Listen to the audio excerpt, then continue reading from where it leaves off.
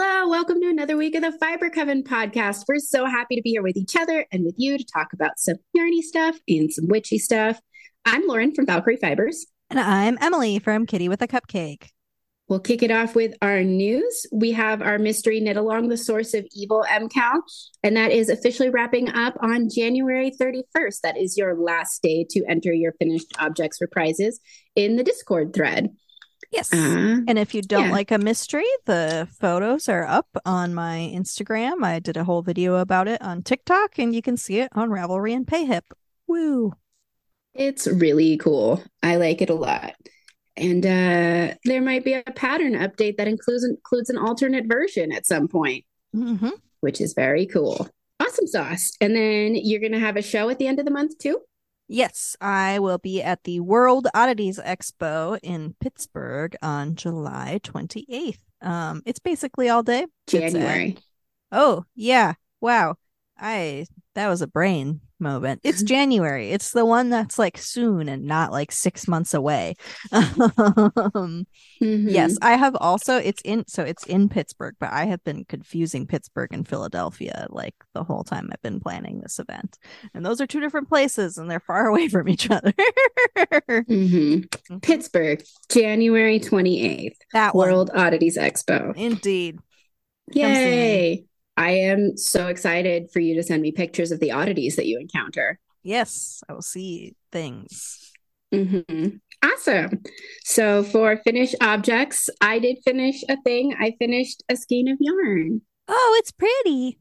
Yeah, so these are the Camino roll eggs from our wonderful Coven member and friend Marina of Rapunzel Fiber Arts. It was inspired by the planet Camino in Star Wars. It's 92% merino, 4% mulberry silk, and 4% bamboo. And it is this gorgeous blend of like blacks and blue greens, and it does look like a sea storm at night. It's so beautiful. And I'm going to make a headband for my friend who is a rabid Star Wars fangirl who has lighter hair than me. So I think it'll really show up nice. And it's just so special and squishy. This is 4 ounces worth of fiber. And I think it's spun up to like a DK. I did 3 plies. I did the individual plies on my Turkish spindle and then plied them up on my e-spinner. And I think that was a really good idea. I'm really happy with the way this turned out. It's light and so squishy and just what I like. So I got the sweater quantity of roll eggs from the same Carter. What do you say? Fiber artist? Yeah. Well, anyway. Blender person. Fiber blender. Yeah, so I got a sweater quantity from Marina in this, and it's going to be like a grungy version of the yarn you used for your blaster cardi. The base is like grays, but there's pops of color. So I think I want to spin it up the same way with the plies and the drop spindle and plying it up on the e-spinner. So hopefully I can get more yarn like this. Wow. Yeah. I have to decide what weight to make the yarn, though. We shall see. And that's what I finished. Very nice. It's beautiful. I sort of finished a thing. I finished all of the knitting and like knitting finishing on the aforementioned blaster cardi. But this sweater has 10 buttonholes and I had 9 buttons that I wanted to use. So I had to order buttons. I know, oh no, ordering buttons.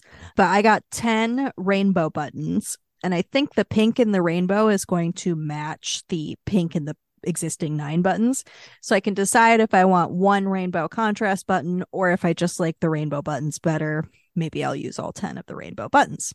And those were just delivered really fun. While we have been talking on Zoom. So those are waiting for me at my house. Excellent. I haven't blocked this yet because it's, kind of anticlimactic to block something that's not going to be like finished after you block it. So it's been hard to motivate myself to block this because the buttons weren't here yet. But now they'll be here. But here it is. It's off the needles.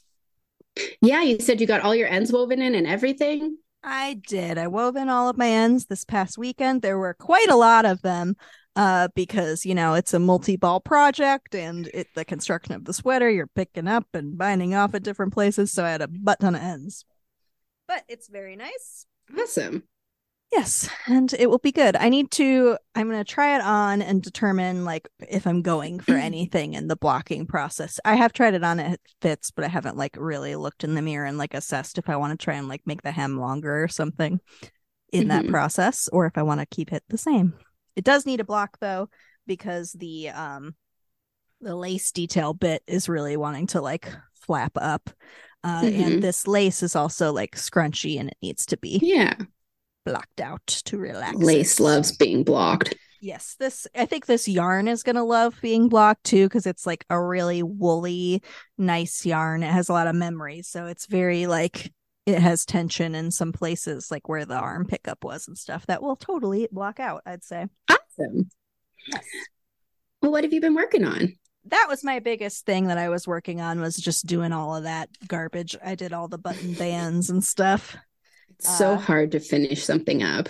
It is, especially like all of the fiddly bits were at the end. I had to do the longest pickup. I had to do the math for the longest pickup. I had to like weave in all those ends and stuff. So that's pretty much what I've done. I did exactly 2 rows on my Clue 2 only shawl because I did a TikTok about mosaic knitting and I knit those 2 rows in the TikTok. And then I have worked a bit on this Welcome to Night Vale Musselburgh hat because it's like my plain vanilla situation. So I have worked on this while doing appointments and just like random other stuff. So it's getting longer, but you have to knit this for like quite a while. So it's not even halfway done yet, I think. Yeah. I too have a vanilla hat I'm working on for vanilla stuff.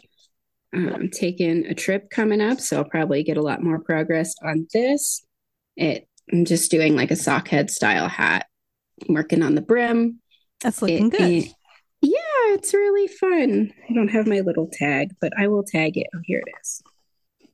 It is from Hannah Lay Hand Dyed Yarn, and it's the Kalalau colorway, and it's hand dyed in Hawaii. My friend picked this up for me while she was visiting a few years ago, and I'm really excited. I love the way the colors knit up. I've been really enjoying it. I love looking at this, but I don't think it's like the colors that I like to wear, so this will definitely be a gift. But it makes me really happy.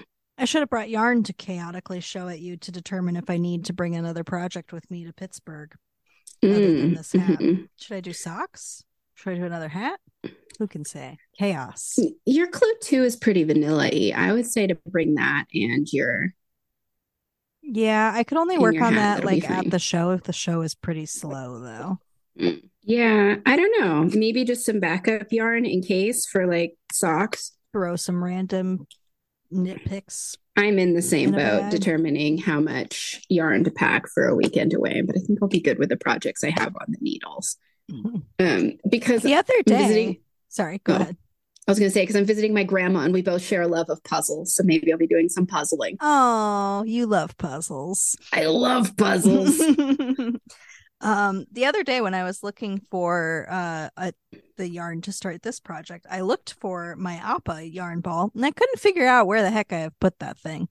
It wasn't in my regular places. I might have put it in Chad's knitting stash because they're going to be Chad socks, so I have to look in there. But that's an option for random Chad Appa socks. I've been also knitting on the shorts for my nephew. I have about a month until his birthday, and I am well on pace to finish them up. Oh my gosh, it's a tangled disaster, but I am on the first leg. You can't really see what's going on. These are for my nephew, who's a teenager, the size of a grown man. So I'm making some modifications to the sports pattern by Stephen West, even more modifications than the ones I make for Mr. Valkyrie. I added a little bit of length before, like kind of grafting the crotch bit together, and I'm adding a little bit of length to the legs. So there's that. And I also am adding that afterthought pocket, which I'll be doing later. And I think it's coming along really good. I'm using my second breakfast colorway and Shadowfax. The second breakfast is like a tealy green, and the Shadowfax is an off-white. Actually, this one's just more creamy. Honestly, it's not really my Shadowfax colorway. I just threw some vanilla dye powder in the pot and went with it, but it's the closest one to the one I dye.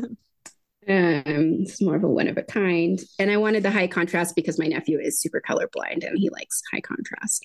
Nice. He's a sweet baby angel. Yeah. Yeah. So I'm thinking hopefully I'll get these done pretty soon so that I can move on to like the other projects I've been dreaming about and buying yarn for, like you do. And then my main squeeze has been my heirloom temperature blanket. Yeah, I want to see the progress. This is fun. I'm going to get to see it every week. You are. So I've been using, I put the little Ahsoka marker in from Ubebe Beads. I've been using all my Star Wars Ubebe Beads markers in this, and it makes me so happy. So I've gotten about an inch and a half since last week. We do 2 rows of mosaic crochet each day. It's like knitting mosaic technique where you're just using one color at a time. It's really nice. It's a really beginner friendly pattern, and I love it. It's cool because you can see like January started off cold and then it had to warm up to snow and it wouldn't stop snowing. And now it's kind of tapered off of snowing and it's cold again. Mm-hmm. And I'm doing this in my temperature gradient colorways. Nice. It's making me happy. Yeah, definitely. Bringing this project away for a weekend is such a silly thing. So but I'm doing it. You're going away, but you're using the temperatures at your house? Okay. Oh my gosh, that would be, I thought about that. That would be pretty interesting if you did it. Like, can you imagine if you were a world traveler and you did it based off of where you were for the day? I think it would turn out less pretty. Yeah. Yeah. Especially if you like random bits. Took a trip to a different hemisphere where it was a different season. It'd be interesting. Yeah. No, I'm definitely going to have it be for Tahoe. Have you been working on anything else?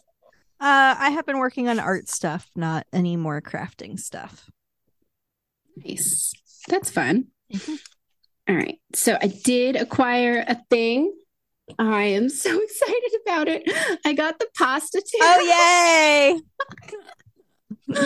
Oh my gosh. So this tarot deck is so amazing. I am so excited. It came in this like red and white checkerboard looking box, and this was designed like by and for queer people. Like one of the co-creators is a drag queen named Isamiya Mario.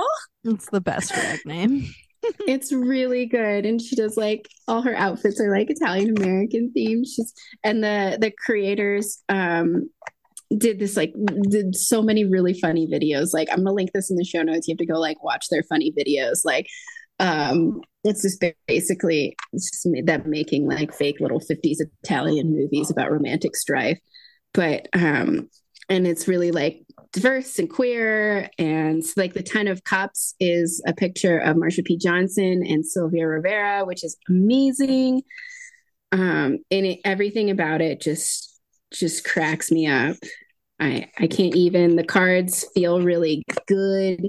It's a nice thick deck. Everybody likes a nice thick deck. Yeah, thick.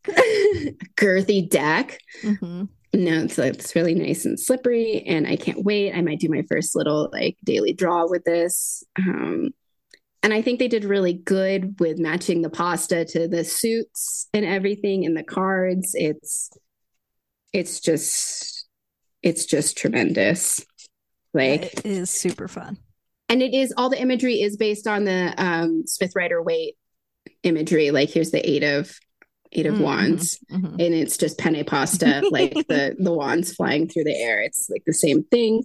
Oh, here's the high priestess cooking away with the salt and pepper. Yeah, it's very much based on, modern queer twists on the classic imagery, like the levers.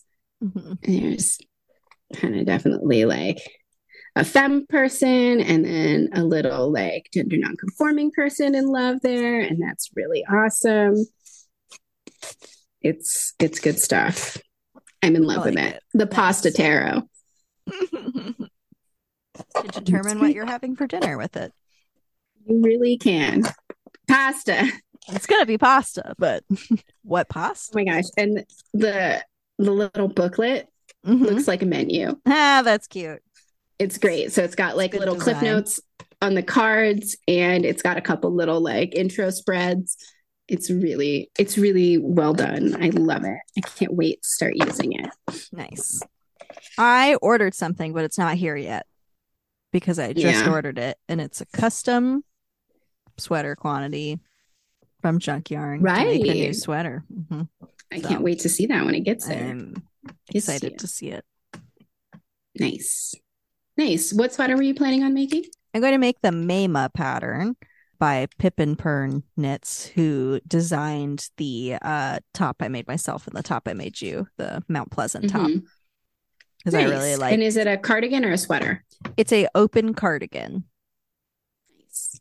Yes. It's going to be really fun. Yeah, I think it's going to be really nice. The goal is something that I can put like over my outfits at shows if I am chilly. Awesome. Well, shall we jump into a cult corner? Yeah. This one might be a bit of a clusterfuck, but hopefully not. So I don't know. It's kind of been on my mind with just all the media I've been consuming. Is just kind of the modern incarnations of the Satanic Panic. And I know we talked a lot about, or not a lot, but we've talked about the Satanic Panic before, and we've touched on a lot of these elements. But just kind of like the way that that is enduring into modern times is something I thought was worth talking about again. And it's basically just one big theme of the conservative backlash against a progressive society and how it just comes up over and over and over again throughout history and how we're still seeing it in modern times. I can't not bring up Roman history, so I'm going to do it. So I really like the book Storm Before the Storm by Mike Duncan. He's one of my favorite Roman historians, and it's all about the fall of the Republic. The cliff notes of it is, and I'm not trying to like whitewash Roman history, like there were still like horrible people doing horrible subjugation of underclasses. But the thing that led to the fall of the Republic were some politicians were lobbying for populist land reform and citizenship rights to be extended, to other, cis het white men. Like, they were still excluding a lot of people. Less but there specific was cis het white women. Right. They were arguing that maybe some poorer cis het white men should maybe get citizenship rights and land reform, and maybe like veterans too, So that ended with these guys arguing for populist land reform, getting beat to death in the halls of their political buildings with table legs and roof tiles. And that's never happened again in history. We've never seen anything like that with mass rioting or when somebody says that maybe more people deserve access to, citizenship and land. And basically that led into a lot of civil wars. It led into, and also at that time, there were 3 slave uprisings, 2 in Sicily, which was kind of the breadbasket of Rome. So it was like an agricultural revolt. And then the Spartacus rebellion, which happened in the peninsula. So there were 3 slave uprisings in this time. And then this eventually leads to the first triumvirate taking power, which is Caesar, Marcus Crassus, and Pompey. Basically, one extremely rich man and 2 extremely political men deciding how to run the country. And then that led straight into having empires and not a republic. And it happened, this like conservative backlash to progressive movements happened most notably probably in Germany.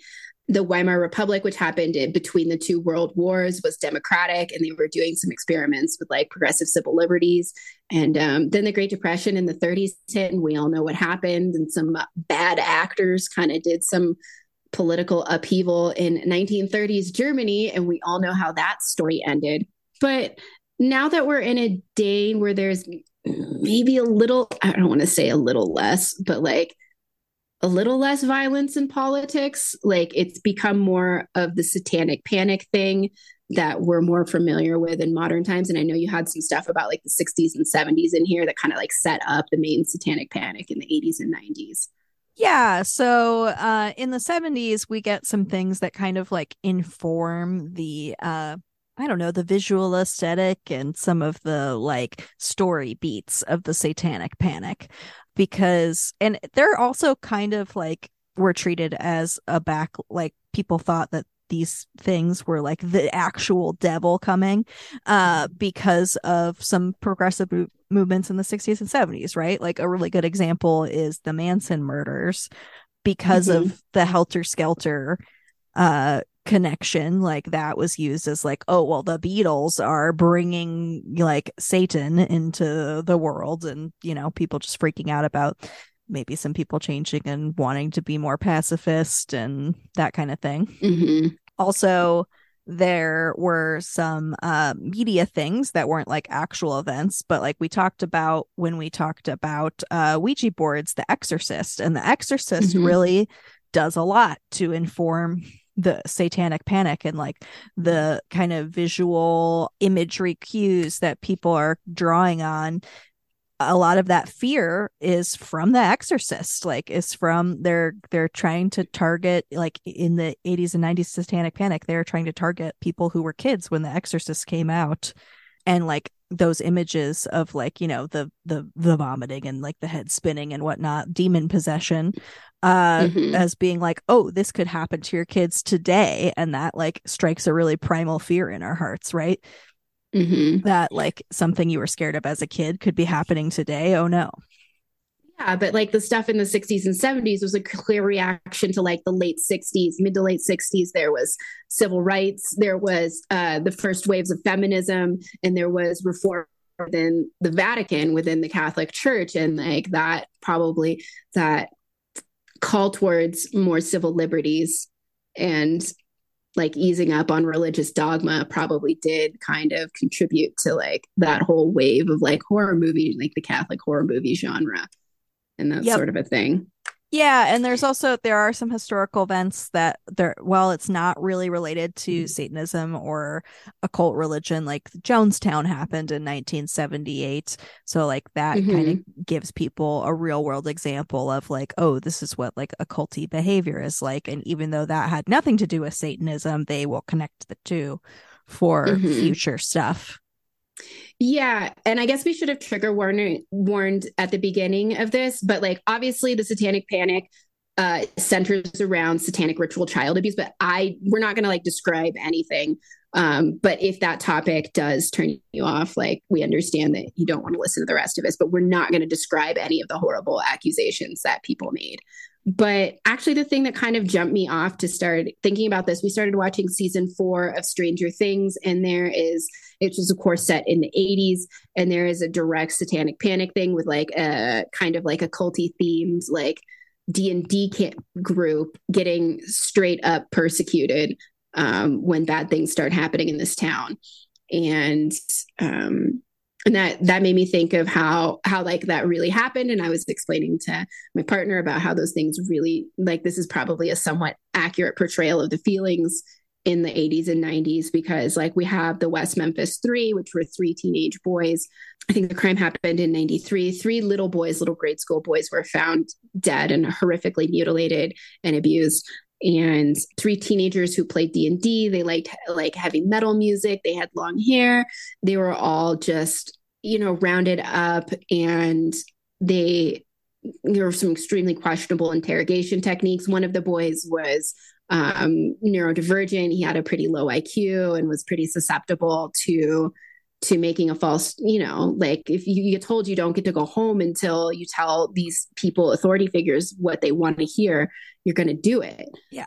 So there was like the forced/coerced confessions, and these boys were convicted of like death row and multiple life sentences in '94, and they weren't released until 2011.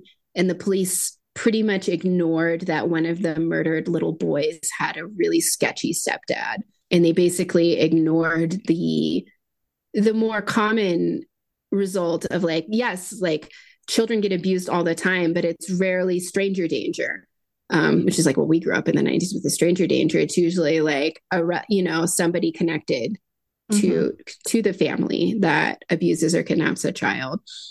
And it's just like this mundane stuff, and it's not usually connected to a satanic cult.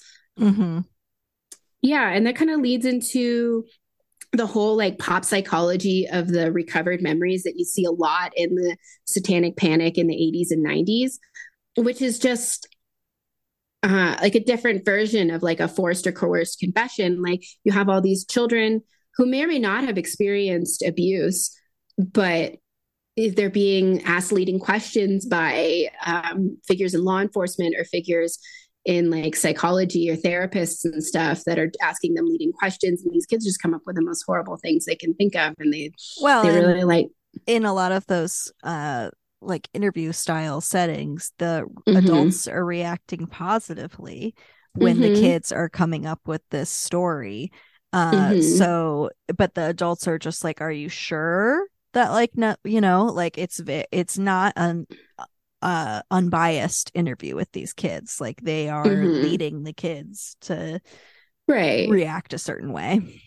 Right. And as humans are social animals, and other social animals too, we're totally programmed to want to please the people in our group. And like a child will especially do that. Like they're seeing the responses from the person that's interviewing them. And I'm like, because you hear that's how even like animals do this too. Like you hear about all these like miracle animals that can like do math, and they're just like waiting for their handler to like be happy when they've tapped the right amount of times. They're just looking for that cue. And people are the same way. Like we see cues in the faces and emotions of other people, and we do try and like satisfy people that way. Yeah, and I guess we're kind of talking about the resulting investigation from the 90s Satanic Panic, but just in case you don't know, basically there was one main daycare and then some other daycares that were accused of this satanic ritual abuse of the kids that were going there.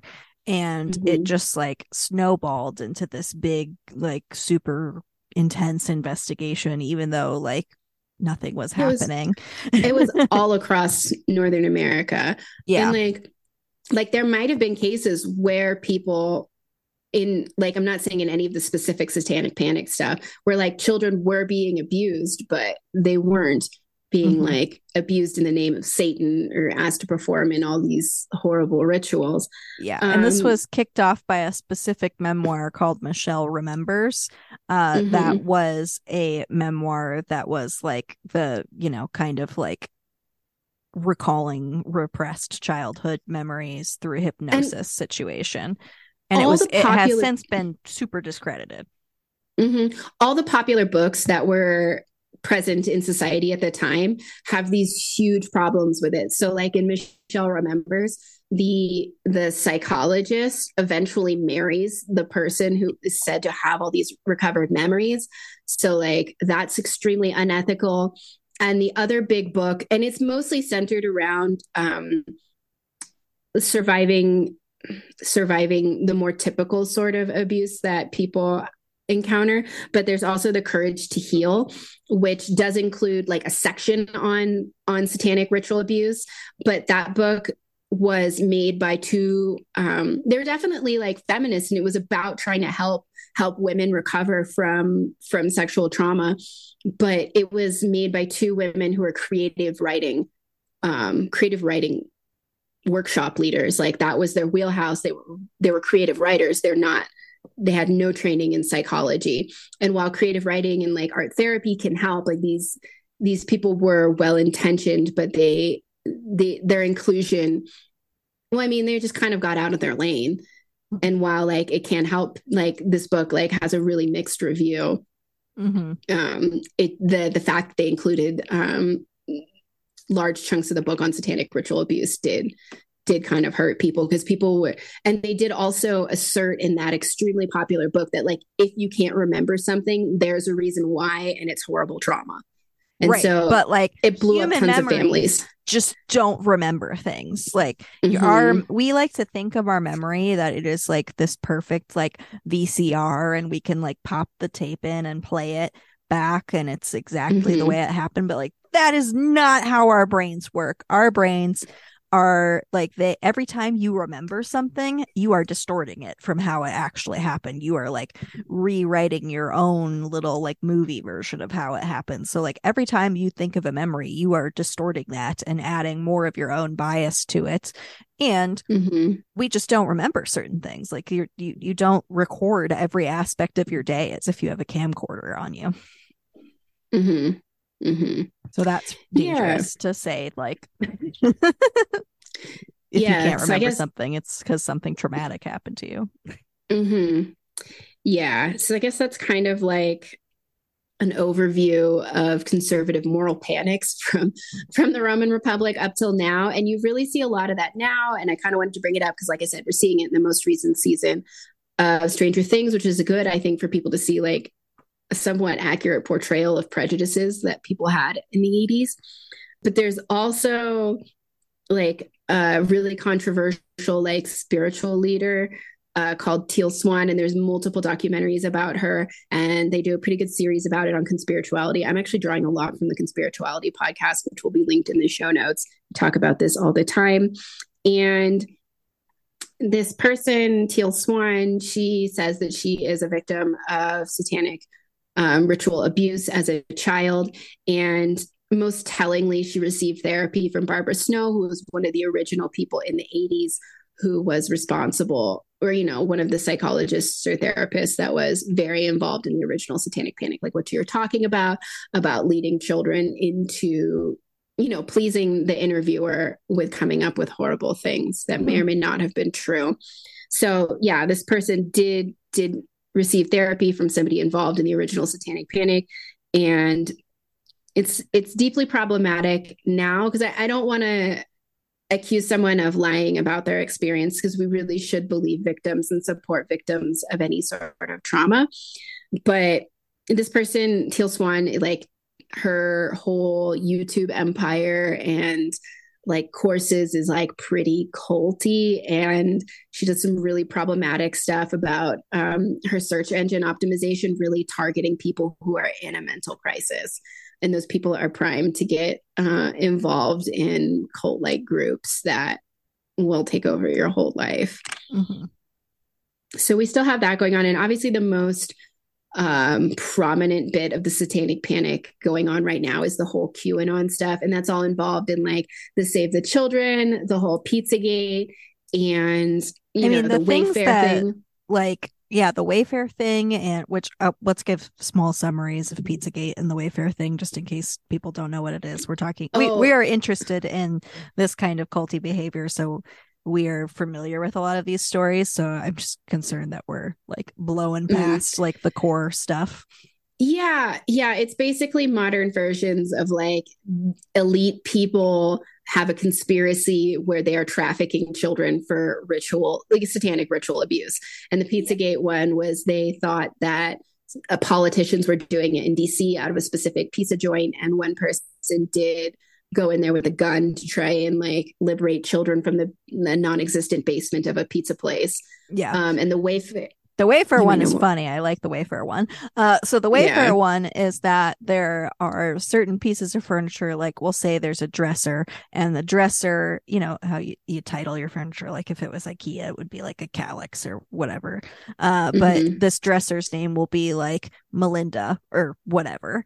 And a name, like a girl name, because that's how a lot of furniture is named. But people were seeing that dresser.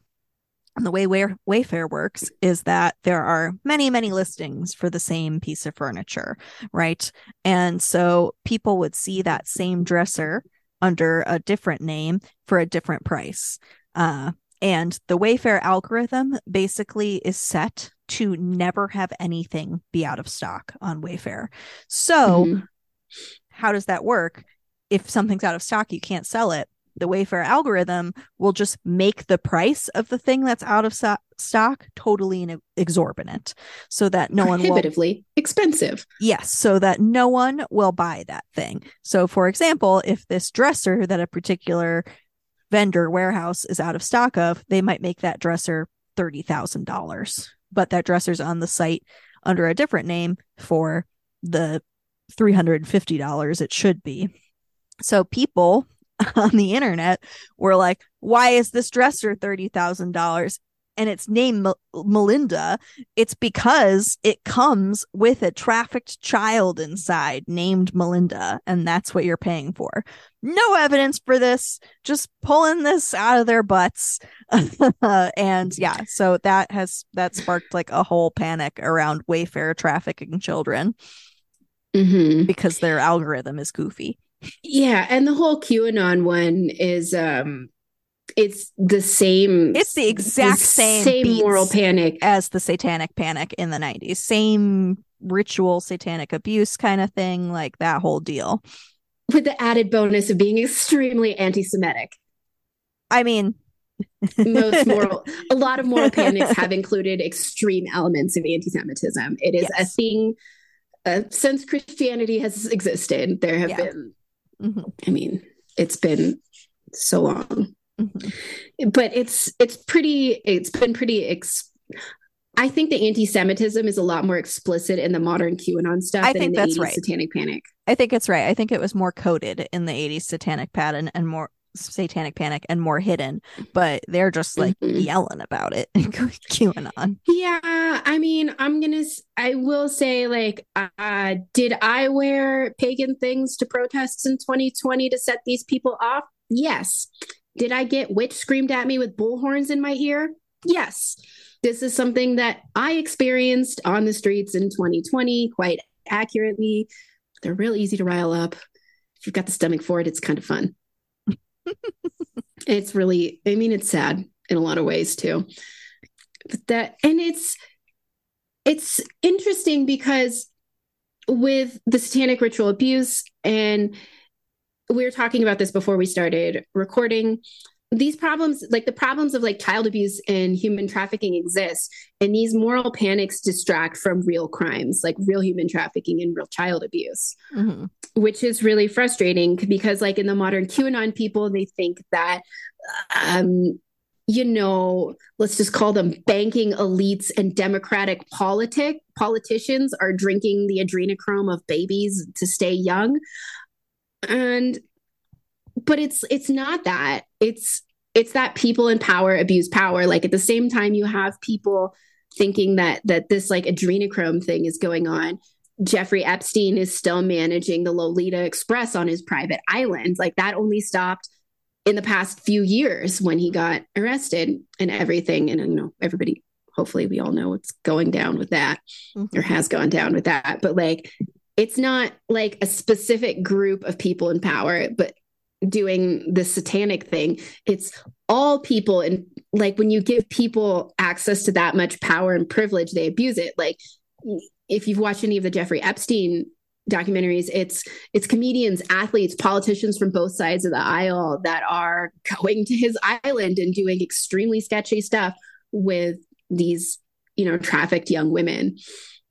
Yeah. It's a real bummer. I think something that makes the current moral panic, like QAnon movement, a little scarier than the 90s satanic panic, 80s and 90s satanic panic situation is that in the 80s and 90s, it was like a religious fueled kind of movement, right? But QAnon is kind of like a religion at this point. So it's like just an amped up version of it. And we're at the point where like QAnon has a level of political power that the people fueling the satanic panic of the 80s and 90s just like did not have. That makes it kind of like extra scary. I'd say that it's just more explicit because there was still like Christian conservative lobbying in like the 80s and 90s. That was definitely a thing, but it's a lot more out in the open now.